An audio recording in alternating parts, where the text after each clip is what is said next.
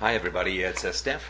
How's it going? Hope you're doing well. I'm going to finish off the question or the podcast on the dream about the Jesus bunny, and we will then take a quick look at another dream. And the reason I'm going to finish this up this evening is while I was playing badminton with Christina, we were chatting about this dream. This is, for those who aren't aware, my gorgeous wife, who practices psychotherapy. She's a licensed practitioner, and she is wonderful at helping me with these kinds of things. And we were talking quite a bit about this question of the urinals. Sorry, if you're just looking at this one, but you haven't seen Two Dreams Part 1, if you could just watch that now, I'd appreciate it. I can wait.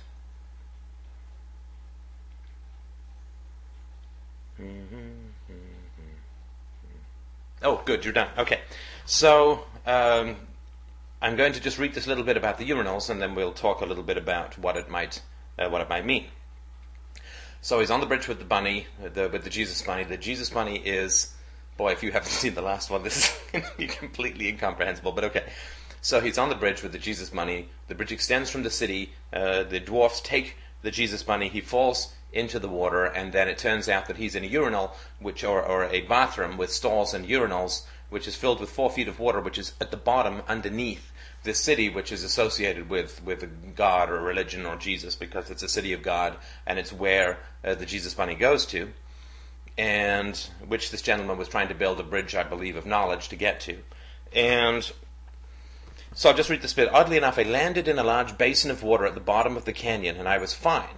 I realized it was going to kill. As I fell into the water, I went into some kind of bathroom, a restroom with multiple stalls and urinals, that had an entrance or perhaps opening at the base of the canyon. I believe it was an underground restroom of the city above, on the other side of the canyon. Yet somehow it felt like a prison. In this restroom, water was flooded to approximately 4 feet. I think there may have been other people there. In any event, I remember walking, or sloshing, up to a urinal and urinating, except I'm not sure if there was in fact a urinal, as I may have been simply urinating in water that was almost to the level of my pelvic area, where it would start to be submerged. Now, I'm going to be a little bit more aggressive in my interpretation here. I've tried to check to make sure, sort of within my own conscience, that I'm not projecting my own particular views onto this analysis, but this is sort of the conversation with Christina that I think has cleared it up a little bit for me, so here goes, as I think this is important. And I think that the analysis might go something like this. If the city which you're trying to get the Jesus bunny to is religion, and the fact that people, when you get close with knowledge, people snatch Jesus from you and disappear back into the city and leave you to fall, it's obviously that you've overextended yourself psychologically. You have attempted to do something which is not possible to do, right? So you have tried to reach God through knowledge, right? But of course, God can't be reached through knowledge. God can only be reached by rejecting knowledge, because any rational knowledge is that there is no God. So you can't reach God through knowledge. You can only reach God, so to speak, by abandoning knowledge. You can only reach ignorance by refusing to learn, and you can only believe in God by refusing to think. So the idea that you're going to study your way into religion is ridiculous. It's ridiculous, and it means that you are rejecting a very core requirement for rationality in your pursuit of knowledge. So you fall because you can't conceivably get to God through the pursuit of knowledge. There's a completely contradictory notion. And so when you fall, when you no longer, and this is something that's occurring for you psychologically, and you'd really better sit down and think quite hard about this. I don't mean this in any sort of commandment, but it's very important for you to do it, because your faith is failing, your faith is falling, and that's a good thing. That's a good thing. It's like saying your prejudice is diminishing. That's a good thing. It means that you're getting closer to some sort of rational view of the world, to some sort of intelligent and consistent and intellectually rigorous and soulfully integrous, or having integrity, you're getting closer to that in your view of the world, your faith has caved in and you've lost Jesus. Your faith has caved in and you've lost Jesus. You're out of the desert, you're out of the cave, you tried to build a bridge to the city of God, and you fell because the city... You don't build a bridge to God. You don't build a bridge to God. It's like studying. What's the course of study to become ignorant? There is no course of study to become ignorant. There is no way that you can study your way towards God. Because God is an illusion. God is false. God is a fantasy, and an extraordinarily destructive fantasy at that. So, your faith has collapsed. The bridge has collapsed, and where you are now is you're in a bathroom, right? You're in a set of toilets. Underneath this city, the basis of this city, what's at the bottom of the canyon, what's at the root of religion, is excrement and urine. And why it's important that the water is half full, that it's higher than the people who are the dwarfs who live in the city of God. Dwarfs and aliens and mutants. I mean, this is pretty important. This is not your unconscious telling you that these are great people that you really want to join. They betray you in the desert. They betray you in the cave. They betray you on the bridge, both the friends who are with you, possibly your girlfriend, and the people who come across from the city. And they don't want you there anyway. They're willing to let you fall and drop into the canyon, seemingly to your death. And you fall into the root, the bottom of this city of God, and you find out that what's at the base of it is human waste, right? Effluent and it's feces and urine that should be discarded from the body, and you're in it, right? So once you take the blinkers off with regards to faith or prejudice or frankly bigotry, all religion is a form of bigotry, once you take the blinkers off and you see this for what it really is, then you see that you're standing, not aiming at some big shining city, that the knowledge that you thought was going to get you to the city of God, your knowledge, your study of rationality, of philosophy, of economics, of sociology, of psychology, of family relations, the study that you're undergoing in your life that you thought would lead you to God has led you to God. And God is human excrement. It is something which should be dispelled from the body. Expelled, expunged, flushed away. It is a waste of your mind, of anybody's mind, to pursue religious topics as if they're true. And what the dream is telling you is that not only have you got to the root of religion, which is excrement and urine and waste, but you're contributing to it. You're contributing to it. And that's what I believe is meant in the dream by you're peeing in the water you're standing in. Right? You've risen, the dwarfs are all under the water, basically living in this filth and this sewage. Right? Religious thought, I know we all think it's this big shining city on a hill and God and Jesus and Buddha and the Yahweh and Allah and all these people. It's all nonsense. And it's all kind of evil nonsense, right? Because it's inflicted on children and it warps people's minds and it kills their humanity and it makes them violent, and it's all bigotry. Is racism and religion are the same thing. Result in violence, irrational preference, belief without reason, inflicted upon children. Now, you've got to the root of religion, right? The bridge you were trying to build to religion has gotten you to religion. Now, the knowledge that you've pursued has made you bigger than religion. Religion is only 4 feet high, you're, 6 feet high or something.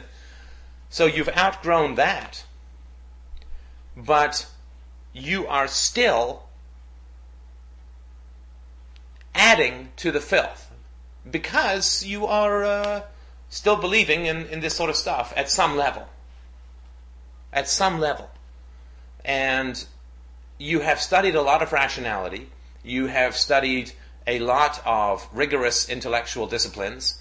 And you are very close to understanding the nature of religion. You just kind of have to look down and realize that not only is this kind of stuff filthy, sort of contaminant within human society. I mean, you look at these theocracies around the world, the Muslim societies, the fundamentalist Christian societies, the Bible camps. This is just deranged. It's really, really unhealthy.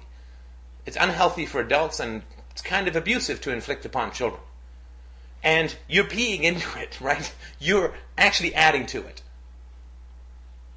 And the last thing that I'll say about the dream, which ends with this image, right, which is where you are right now. You're waking up to religion, you're seeing, you're not out, right? You're in another, I sort of said earlier that you were in situations that you couldn't stay in. You couldn't stay in these situations. The first was the desert, the second was the cave, the third was the bridge, and now here you're in another situation that you can't stay in because you're sort of sitting in human filth, or standing in human filth. Now, okay, that was not quite the last thing. The last thing that I will say is that I'm guessing, and I hope that this is not incorrect, and I hope you don't mind the forwardness of what it is that I'll say here. But I think that, remember, everything in dreams is specific. And I don't want to come all Freudian and sex-obsessed here, but everything in dreams is very specific. You could have been sweating into the water. You could have been pushing excrement. You could have been taking a dump in the water. But what you're actually doing in this dream is you're peeing in the water, and that would lead me to believe that your sexuality is somehow wrapped up in religious edicts, because it's your penis that is adding this waste or filth into the environment. So it's just a possibility. I would certainly look over your sexual premises and sexual life. See if this shows up anywhere. That's a bit more of a possibility. But I think I went through a whole bunch of different possibilities with this particular thing, because it was such a striking image, strikingly different. And this is sort of what I came up with, and that felt the most satisfying. And that's a logically rigorous criteria, but sometimes that's the best thing that you can do, is to keep casting about for different ideas until you get one that really clicks. And I think that there's enough evidence within it. But of course, you do have to accept that religion is a contaminant in any kind of rational or positive philosophy, in any kind of mental health. We kind of know this because, you don't get mental health in numbers, right? As we had talked about in the series on philosophy, you don't get to be a good or bad human by joining a group, and you certainly don't get to get mental health by joining a group. And if you imagine that I was the only person who believed in the following, that a living man, God, came down 2,000 years ago and died for my sins, he was born of a virgin, he made bushes burst into flames, and he ran pigs off cliffs, and he healed lepers, and he just died for my sins, and I owe him this, and I owe him that, and I'm going to live forever, and there's a demon in hell, and there's a God in heaven, and there are saints, and there are apostles, and I pray to all of them, and there's one for lost keys, whatever it is, right? If I was the only person who believed that, it would be classified as, kind of mentally ill, right? But, of course, if you put billions of them together, sometimes, somehow, it always seems to end up as a cultural norm that you can't question.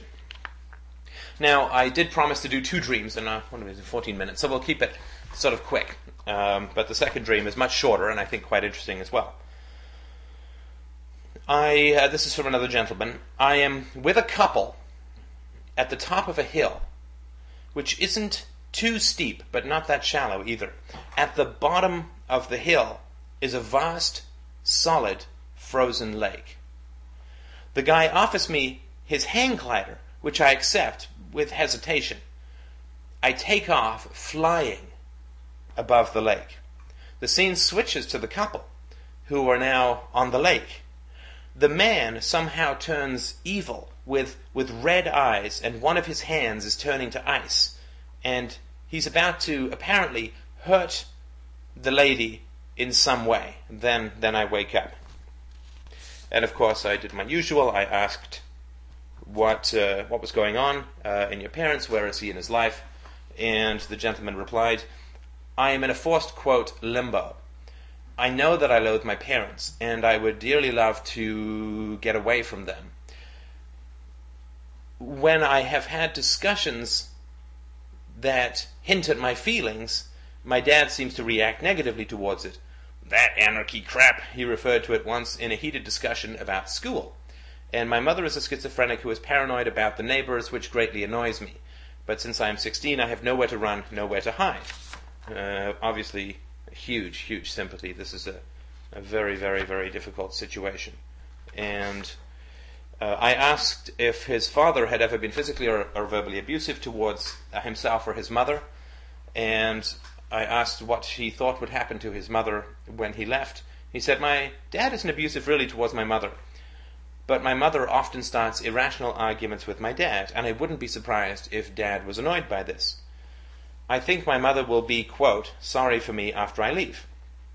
I have one older brother who is autistic, lives with us, is 21 years old, and does things that have driven me to the point of rage, although I haven't really acted on it. Again, it's just very, very sad, of course. I asked him if he recognized the man or the woman in the dream. He said no. He said, I have flown once to see my grandparents, whose company I enjoy very much, and again to come back. I found the flying experience itself enjoyable. And he said that my mother is paranoid and will accuse my dad of bad things that he hasn't done, and my dad tries to counter her. And I asked, has your mother been formally diagnosed with schizophrenia? Is she on medication, or is she just generally paranoid? And I asked him if he's planning on leaving home as soon as he can, going away for school or work. And he said, I believe she has been formally diagnosed, and yes, she takes meds, and yes, I do plan to leave. But unfortunately, I am not sure how easy it will be to transition into the real world. I will probably leave during or after college. Now, for those who haven't gone through some of the podcasts at Free Domain Radio, those particularly associated with the family, I may as well sort of fess up and tell you up front that as a philosopher, I don't ascribe any moral value to concepts. I don't ascribe any moral value to a state, to a nation, to a race, to a creed, to a religion, obviously. And of course, fundamentally, you cannot logically ascribe any moral values whatsoever to your family. Your family have merely a DNA-based biological relationship to you, and you cannot logically or with any kind of integrity claim that your father is good because he's your father, and your mother is good because she's your mother, and your brother and your sister are good, and your extended family and your culture, and blah, blah, blah. None of that has any logical validity whatsoever. There is no moral content to concepts. You might as well say that the number 9 is good or evil. It doesn't mean anything. The concept family, nation, state, religion, all these kinds of things have no moral value because they're merely aggregate descriptions of individuals. Only individuals can have ethics. A crowd can no more have ethics than a crowd can digest a hamburger. And so the stuff that I talk about quite a bit in my podcasts is that your family cannot be considered moral because they're your family. They can only be considered moral if, well, I'm sure you get where I'm going with this, if they are in fact moral. Right? You can't judge your family as good or evil based on the category called mother, father, brother, sister, extended family, whatever, grandparents, whatever. The only thing that is moral is an individual who acts universally preferred behavior, all the consistent stuff that we've talked about.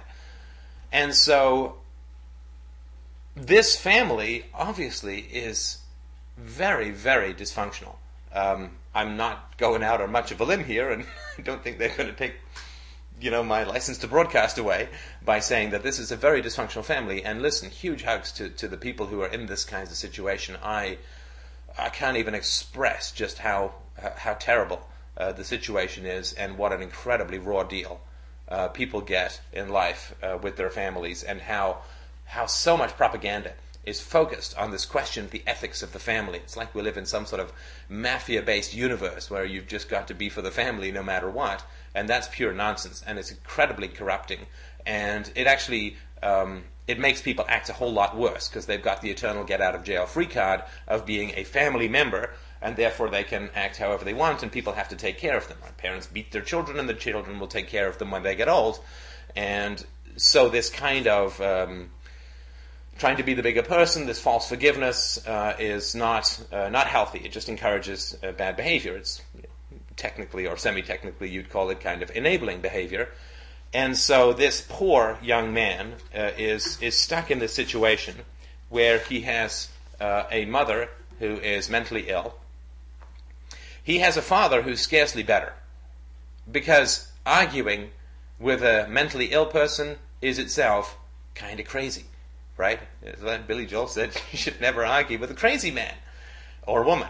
And so we have, from this child's perspective, or this young man's perspective, we have parental units that are locked in perpetual, exhausting, horrible, destructive, stressful battle all the time. And of course, this must have gone on the whole time. And people who are paranoid are extraordinarily exhausting to spend time around, because you keep wanting to talk them out of being paranoid, but the whole point of paranoia is the destruction of rationality, and so you can't do that. You keep arguing about the evidence that they put forward and so on, and it doesn't mean anything, because they're actually trying to get you in to argue with them so that they can assault and attack and undermine and degrade rationality. And I'm not saying that's all a conscious choice or anything. I'm just talking about what actually happens with paranoid people. So we have the mother who's paranoid and destructive and bad, bad or mad mother all around. We have the father who chose her, who chose to stay married to her, who chooses to keep somebody who's mentally ill in the house, right? So this is somebody who's seriously disturbed himself. And you have, I don't know much about the autistic brother, and I know even less about autism, so I'm not even going to go and talk about that, but I certainly wouldn't be surprised if some of the difficulties that are in the children, in the young men, the emotional difficulties, socialized difficulties, would absolutely come out of this kind of stressed, broken down, destructive parental configuration. And so this young man has been listening to these podcasts, and I'm certainly not going to claim any influence here. I'm simply going to say that somewhere he is getting an idea that he can leave, but the dream is talking about the fears that he has about leaving, right? Because parents who are really stuck in destructive patterns don't want to let go of the kids. That's sort of a universal, it's almost like a law of gravity. So he's with a couple at the top of a hill, which isn't too steep, but not that shallow either. At the bottom of the hill is a vast, frozen, solid lake. The guy offers me his hang glider, which I accept with hesitation. I take off flying above the lake, right? So this is not brain surgery from this standpoint. This is somebody, a 16-year-old young man, is obviously thinking about leaving home and is worried about the vast anchor of guilt at leaving broken down people behind when he wants to take off to a new and healthier kind of life. And so he's flying, and he's flying away, and he's flying over a frozen solid lake, right? I mean, a frozen solid lake could be extreme dissociation, possible psychosis, because water often represents the unconscious, because you can just see the surface, it's full of life, it's where all life comes from, it's the majority of the planet, it's like, 2/3 of the planet is water, and of course the majority of what goes on up here is unconscious. And so water off. So a frozen unconscious is a really bad sign in terms of emotional availability, in terms of flexibility, in terms of curiosity. So he's flying over this. He's trying to vault over this family situation. Now the scene then switches to the couple who are now on the lake. So I'm not even going to guess. I think this has something to do with his parents, or it could be his mother and his brother, but it's certainly a family situation. And the scene then switches. So after he's flying away across the lake, the scene switches to the couple who are now on the lake. So now we're switching to his parents' perspective, and the parents are on the lake, right, rooted on this dissociation or the frozen soul sort of situation. And the man somehow turns evil with red eyes, and one of his hands is turning into ice, and he's about to hurt the lady in some way. And then he wakes up. Now, this could be a clear indication that he's worried about either his father, or it would seem more likely his brother might become violent, which would be something that he obviously can't stay shackled at home forever. That would be extraordinarily unhealthy and not a great reward for surviving a childhood like this. So it could well be the case that this is his unconscious telling him that there is a danger within the household that he needs to deal with when he leaves. But also, I think that the dream also points towards a kind of manipulation. A kind of manipulation. And the dream is pointing out to him that it is manipulation. But it feels emotionally forceful. Of course, I can imagine this kind of dream is, you don't want to fly away, you want to go help the woman who the man's attacking, and so on. But the very interesting thing is that the dream is pointing out that what is going to happen to you when you leave home is probably going to be quite manipulative. In other words, when you leave home, your parents or maybe your brother are going to latch onto you like a bunch of lampreys and try and keep you emotionally involved to prevent you from going off and having a great life somewhere else. It certainly does seem to be the case that people who are very stuck in their lives, especially as they get older, don't like anybody else to get away. This is pretty true within a lot of families, of course. That it's sort of like if you've spent your whole life in prison, you're locked in the cell. There are 15 locks on the door, and you sat there and tried to make the best of it, and you haven't tried to break free or break out because you think there are all these guards and so on. And then somebody who's been in just for a couple of days, you've been in there for 20 years, and somebody who's just been in there for a couple of days just says, hey, you know what, I'm just going to try this because, I don't really see any guards. So he goes and all the locks just fall open and he walks out. Well, isn't that going to make you feel kind of upset? Like you sort of sat in the cell for 20 years, could have walked out at any time. Of course, life is really all about freedom, and we're free to do those kinds of things at any time. And so when you have a severely dysfunctional family, assuming that they're not totally, honest to God, balls to the wall crazy, then what often happens is that they really resist emotional growth from any of it, particularly the children, right? Because the children have futures and have hopes. And if a children gets out of the situation and goes and has a great life somewhere and sort of doesn't look back, then that makes the people who've chosen to stay in the cage of their own histories and of their own illusions, the fundamental illusion being that there is such a thing as a cage in life. I mean, if you're not actually locked up in some Turkish prison, it seems hard to argue that there is.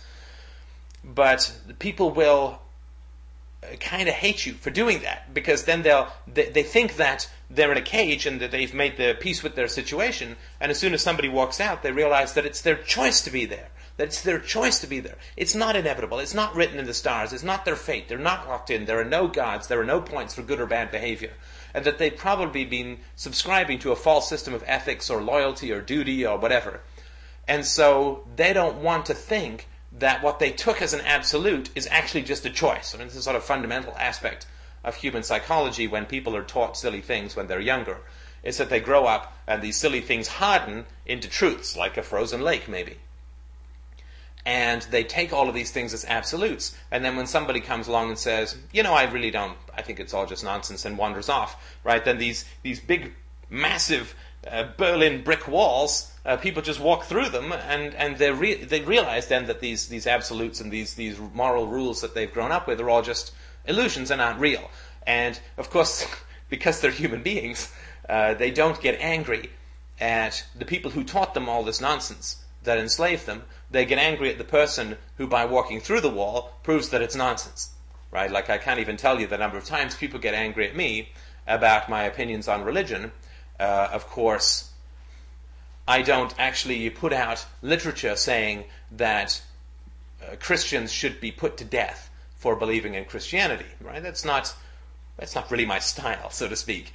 But of course, in the Old Testament and in parts of the New Testament, it is written quite repeatedly that unbelievers should be killed, burned, drowned in rivers, stoned, and people don't really get mad at the Christians as much as they get mad at the atheists, but I think that the atheists have quite a bit more to complain about in terms of civility and politeness than the Christians do. Right? We point out logical fallacies and moral corruptions involved in the nature of organized religion, and they want us dead, or at least they subscribe to books that want us dead. And you may say, well, I know Christians who don't want you dead. That's fine. They may be in the KKK, they may not want all blacks dead, but that's kind of what the KKK manual says. So as a black atheist, I sort of find that objectionable. But of course, people get mad at me, they don't get mad at religion. And the reason that people get mad at those who break free of the bonds of illusion, rather than those who continually spout the bonds of illusion and plant such evil weeds in the minds of children, is because it's safer and it's easier. It's a form of moral cowardice, right? So when this young man flies on his hang glider away from home, then the scene switches and something's changed, right? So the moment that he's flying away from home, something has changed. Now, that's how you know it's manipulative, right? When you do something and then something else changes, then you know it's manipulative, right? So, to take a silly example, if a child trips, gets up, and sort of, oh, I'm okay, and then his mom comes around the corner, and he bursts into tears and throws himself on the ground because, he gets cookies and a hug or whatever right, then you know that it's manipulative because something has changed based on something has changed based on something that has just occurred. So this guy's flying away, then the parents, or the people are on the frozen lake, and the guy turns evil, and one of his hands turns to ice, and he's about to apparently hurt the lady in some way.